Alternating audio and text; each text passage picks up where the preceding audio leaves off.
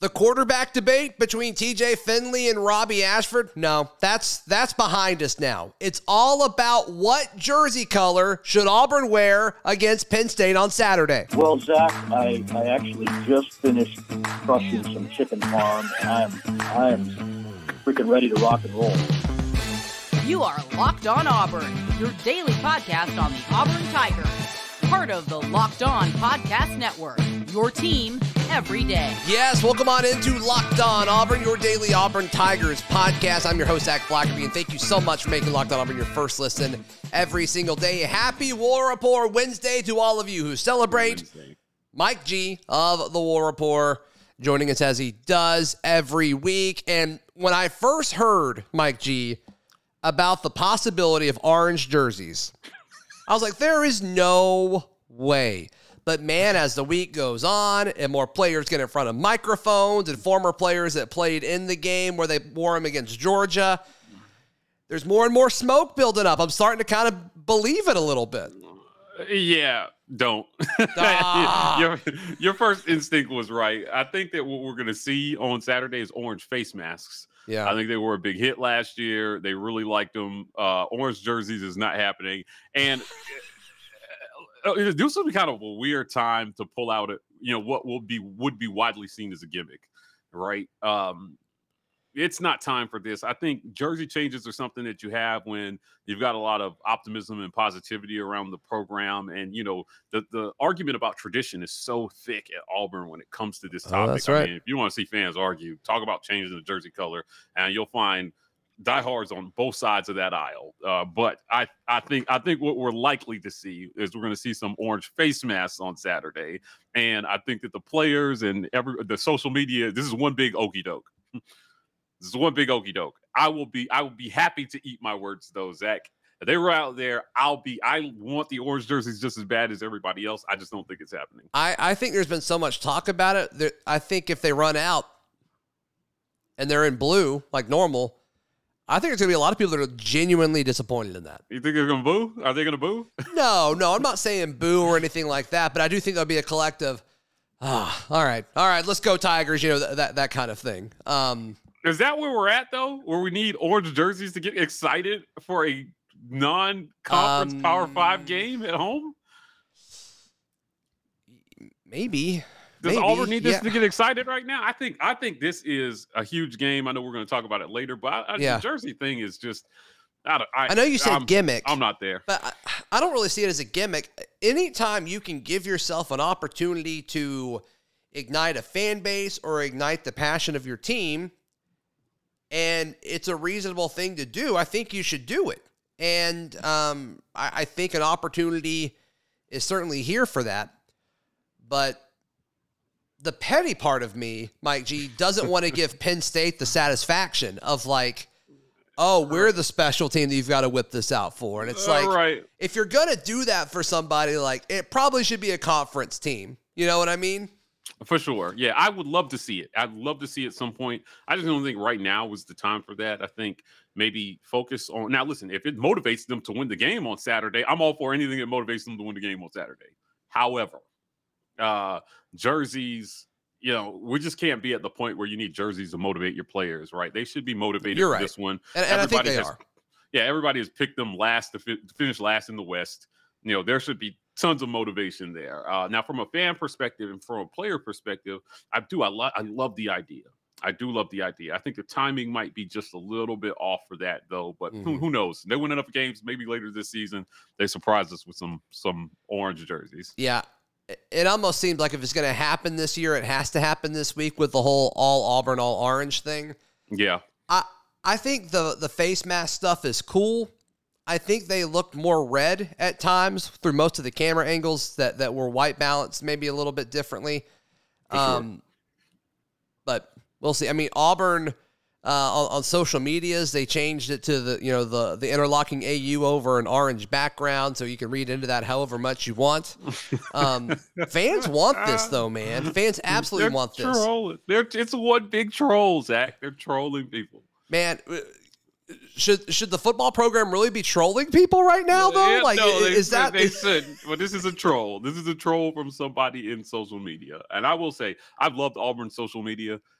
This off season, I think they made some missteps on some things they posted going into the season for sure. Like, so it hasn't been perfect, but this feels like a troll to me.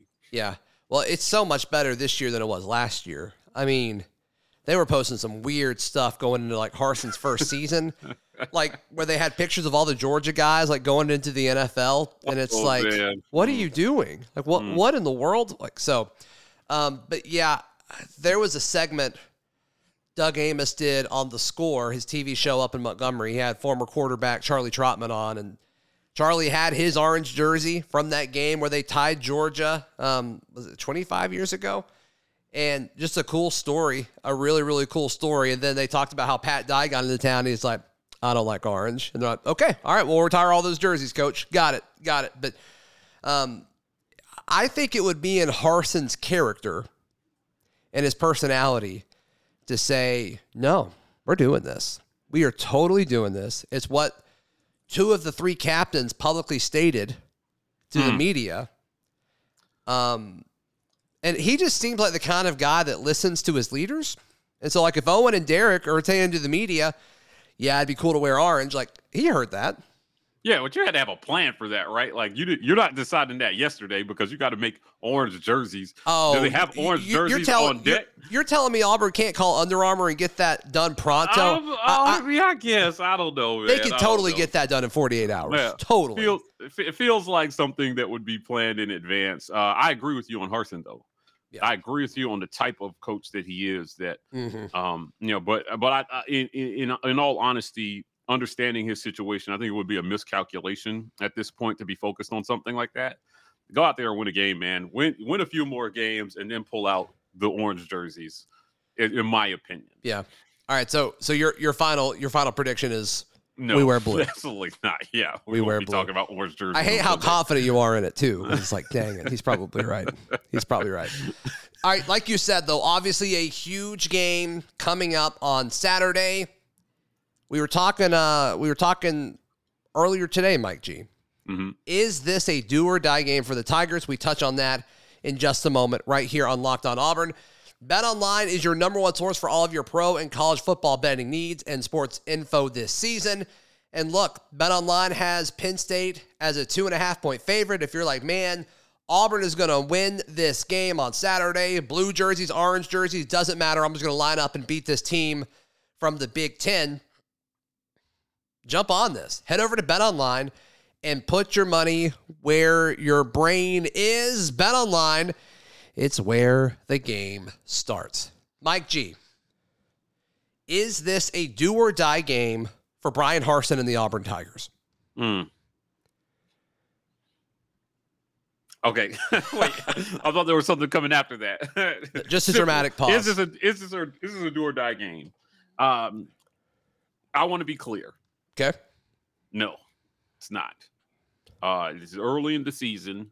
It is a non-conference game. If there were a game that you were going to lose, I think this would be the one. What you cannot do is you cannot look inept and you cannot get run off the field at home by this team because that'd be 2 years straight. They're returning a 6-year quarterback that you saw last year. You can't let him do the same thing that he did. You can't let him go 20 for 22 again this year. Right. Got to find a way to defend him. San Diego State's quarterback's performance makes me a little nervous for how we will play Sean Clifford because he is a gamer. He's not a world beater, but every once in a while he can deliver a performance that elevates his team. Now, is this a do or die game? The simple answer for me is just no. It's not. You have to continue to get better every week. I think you can learn even in a loss. But you have to look better than you did against San Diego State, and you have to look better than you did against Mercer. The quarterback needs to start to take some steps forward here. This is it. Now you get to test it. Now you get to see what's real and what's not versus a Power 5 team. I think it will tell them how much more improvement they need to make. And I guess my thing about this, Zach, is this team lost to Penn State and then almost lost to Georgia State and then improved significantly after that game last year. Sure. Those games last year. So the same can be true of this season, right? We benched the quarterback versus Georgia State last year. That same quarterback came and played some of the best ball of his life in the subsequent games.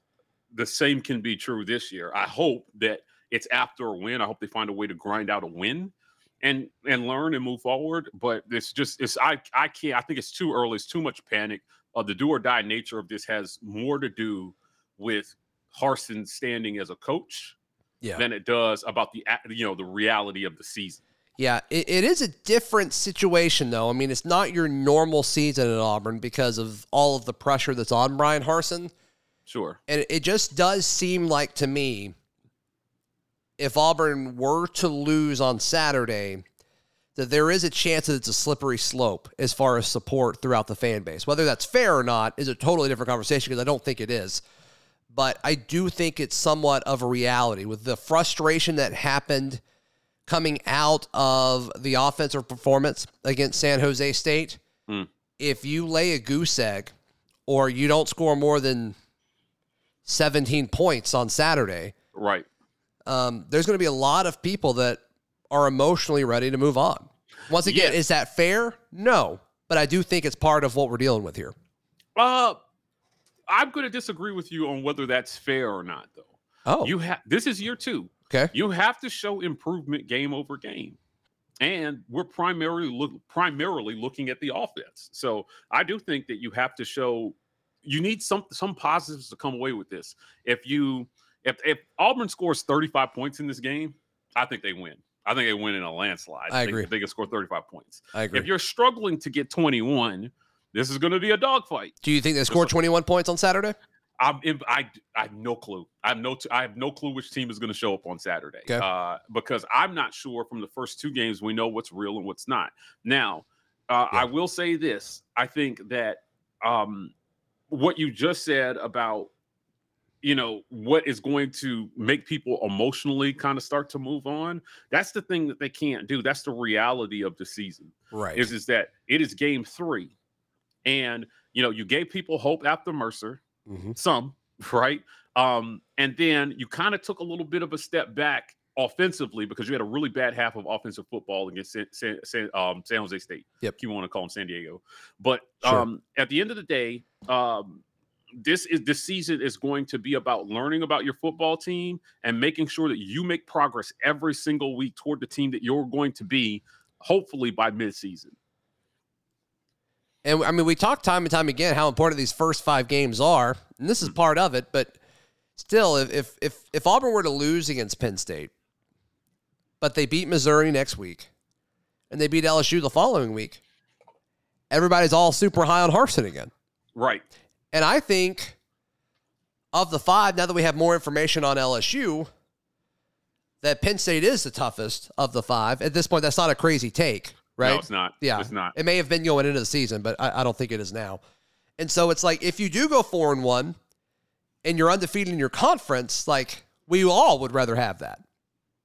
For sure. If you have to lose one, of course. Yeah, that's my whole point is this is a non-conference game against a Power 5 team. If you had to lose one to learn something, this is the one you lose. But you certainly don't lose to Missouri. I think there would be a lot more consternation and worry if we beat Penn State this weekend and then lose to Missouri next week. Yeah. So, Mike G, last year, and some people came after me on Twitter for this, which is fine. I don't care. But because I think context is needed here, and they offered some of that. Sean Clifford last year, to me, statistically, he was a pretty decent quarterback, but to me, he didn't really pass the eye test.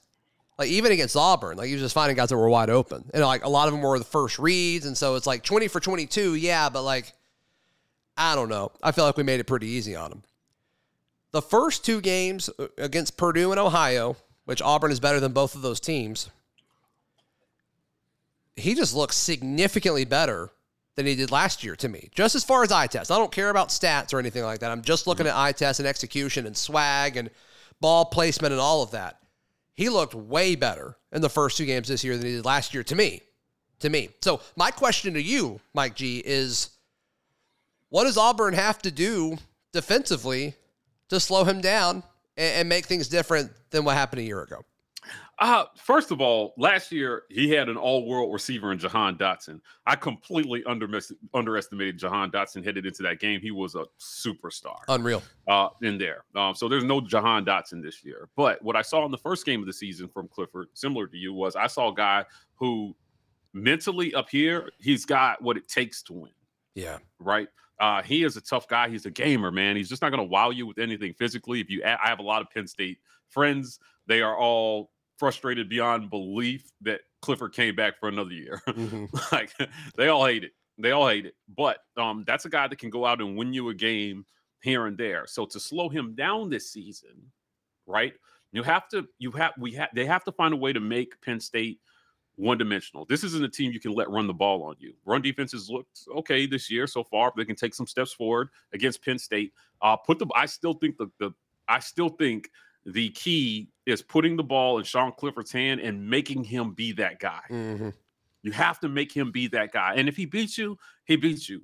But I think that's the same way to go defensively against this team this season. We talked about their running game, Penn State's running game last year. Their main guy was Noah Cain last year, right? Yep. He's at LSU now. Okay, yeah. This year it's some dude like Singleton. I think he wears number 10. He had a long run against Ohio, but I'm not super impressed with their running game. I think their offense is Sean Clifford. I think this Penn State team starts and ends with how Sean Clifford performs. And I agree. I mean, he's tough. Like, he is a physical dude. He reminds me. I think there's a lot of similarities between him and Bo Nix. He's not as athletic as Bo, but just as far as like the ups and the downs and things like that, I think there are some similarities there. Yeah, I agree. In terms of, again, you just got to stop him, man. There's no excuse for it. We have the defense this year. You got to find a way to generate a pass rush on Sean Clifford, make him uncomfortable. And then the DBs, they've just got to find a way to make a play.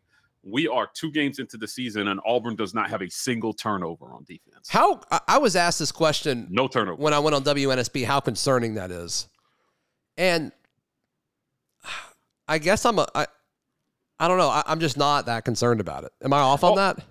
Yeah. You should be concerned about it if you're turning the ball over and you're not getting any. Sure. but the Auburn defense, but the defense can't control that. Like, that's not Auburn's defense's fault that the quarterbacks are throwing picks. For sure. But at the end of the day, we interviewed Derek Brown, and we talked to him about in 2019 how frustrating was it to go out drive after drive, and the offense just stall. He was like, listen, man, you're on defense. It's like being a fireman. You don't ask all these questions. You just show up and you put the fire out. I love that. That's what he said. You just show up and you put the fire out. What a great response. I love that. And I feel that way. I love that energy, but I feel that way about this defense is they can't really be their job is to get turnovers.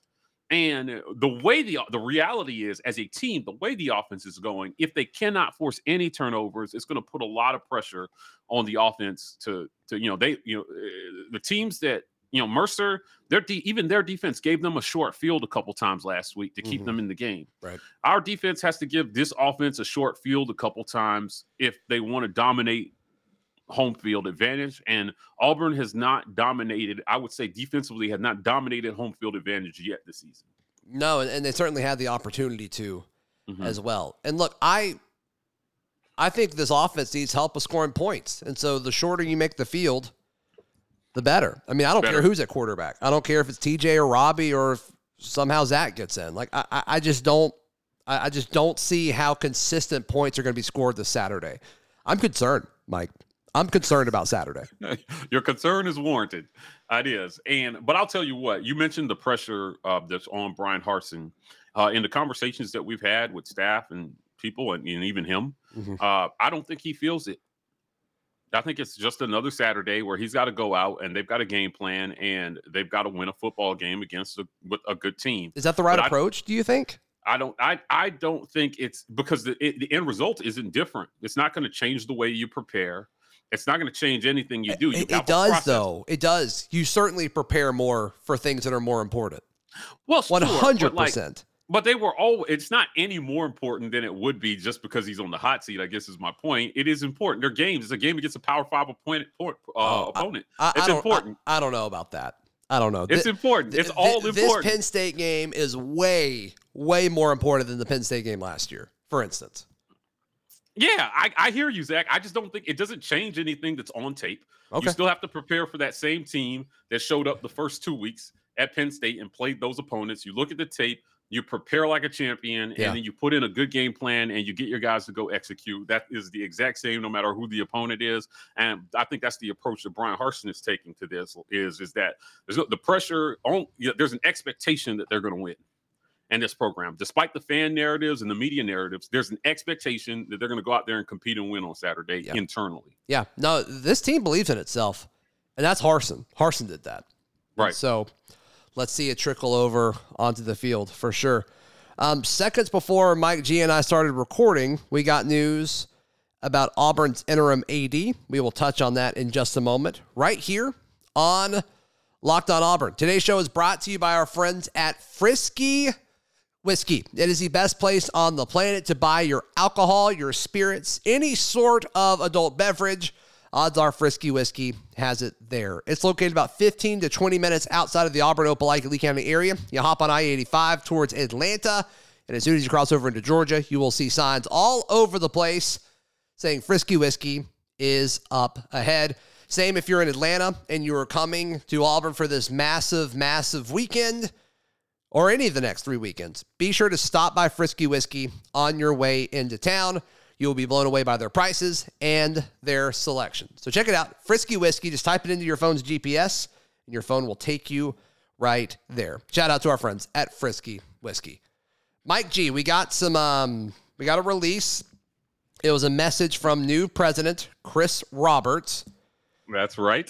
Rich McGlynn named interim athletics director as national search begins. So they named Rich McGlynn the interim AD, and he essentially said, in the coming weeks, I will announce additional details about the national search process and our approach moving forward. Then he goes and talks about how much he loves Auburn athletics. So a lot of people are upset that it's Rich McGlynn, but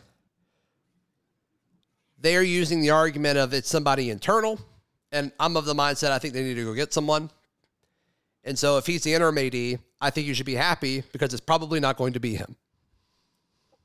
Correct. Yes. I don't know why anybody would be upset about the interim title unless they think it's a formality to a permanent title. Yeah. I am not in the loop on whether being an AD is something that Rich McGlynn aspired to prior to being named. I don't have any information on that, but I will tell you, this is a guy who essentially has saved Auburn athletics over the last 5 years. True. They have handled, this is the architect, Zach, of, handling the basketball stuff. Yeah. He handled camp stuff too. Yeah. I mean, this guy knows what he's doing. This is a high integrity person that they're putting at, for interim purposes in charge of the program until they find a permanent AD. And I feel really good about the decision to do that rather than rush and make a hire because you need to get this right. I think Auburn needs to get this right. Yeah, I'm okay with them waiting until football season's over. Like, I don't think there should be any hurry to do this. Now, it gets interesting if Brian Harsin's season on the hot seat goes south, then I think it gets super interesting with how that process is handled. I think that's why you wait, though, right? Yeah, you let the next AD run the coaching search if you decide to move on after this season? Well, if you do that, the timing of that then I think is extremely important because then it's like, okay, well, you need the new AD in before the end of the season in that case. True. Good point. So good point. So if that's the case, then you need somebody in the next 2 months. Right. And we don't know. That could be the case. Maybe they get somebody in the next 2 months. I think that Auburn, from an optics standpoint, has to get this right because the national narrative around Allen Green is that he got shafted. Right. His peers have spoke up for him. There's a lot of people who just feel like this job, he was doomed to fail here almost no matter what he did. I mean, there were some things he just didn't do, though. And I like Allen Green. I wanted him to stay. But in some situations where he needed to be the face, he wasn't the face. Yeah. Now, did he feel supported and all that? And did he feel like it wouldn't have mattered? That's a different story. I still think you should do it, even if you don't feel like you're supported. But yeah, I think at Auburn, there's always going to be the question of who's in control. Sure. Yeah. No question.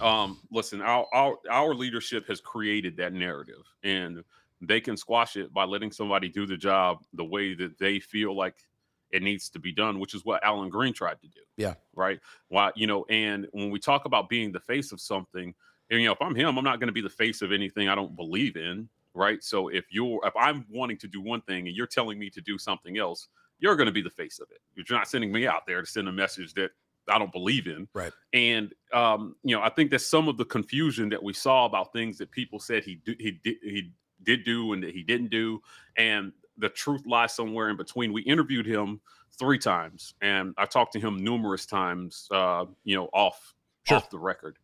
So I know how he felt about his situation. That is his story to tell, so I will not go into that. But, at the end of the day, Auburn just needs to get this right, man. This whole narrative about who's in control and who's in charge is, because what happens this season, and we know, let's not kid ourselves, like football is the most important component in this. 100%. Right. So let's just not pretend. What happens, Zach, if Brian Harsin goes out and wins a bunch of games this season? You take care. You take care of him.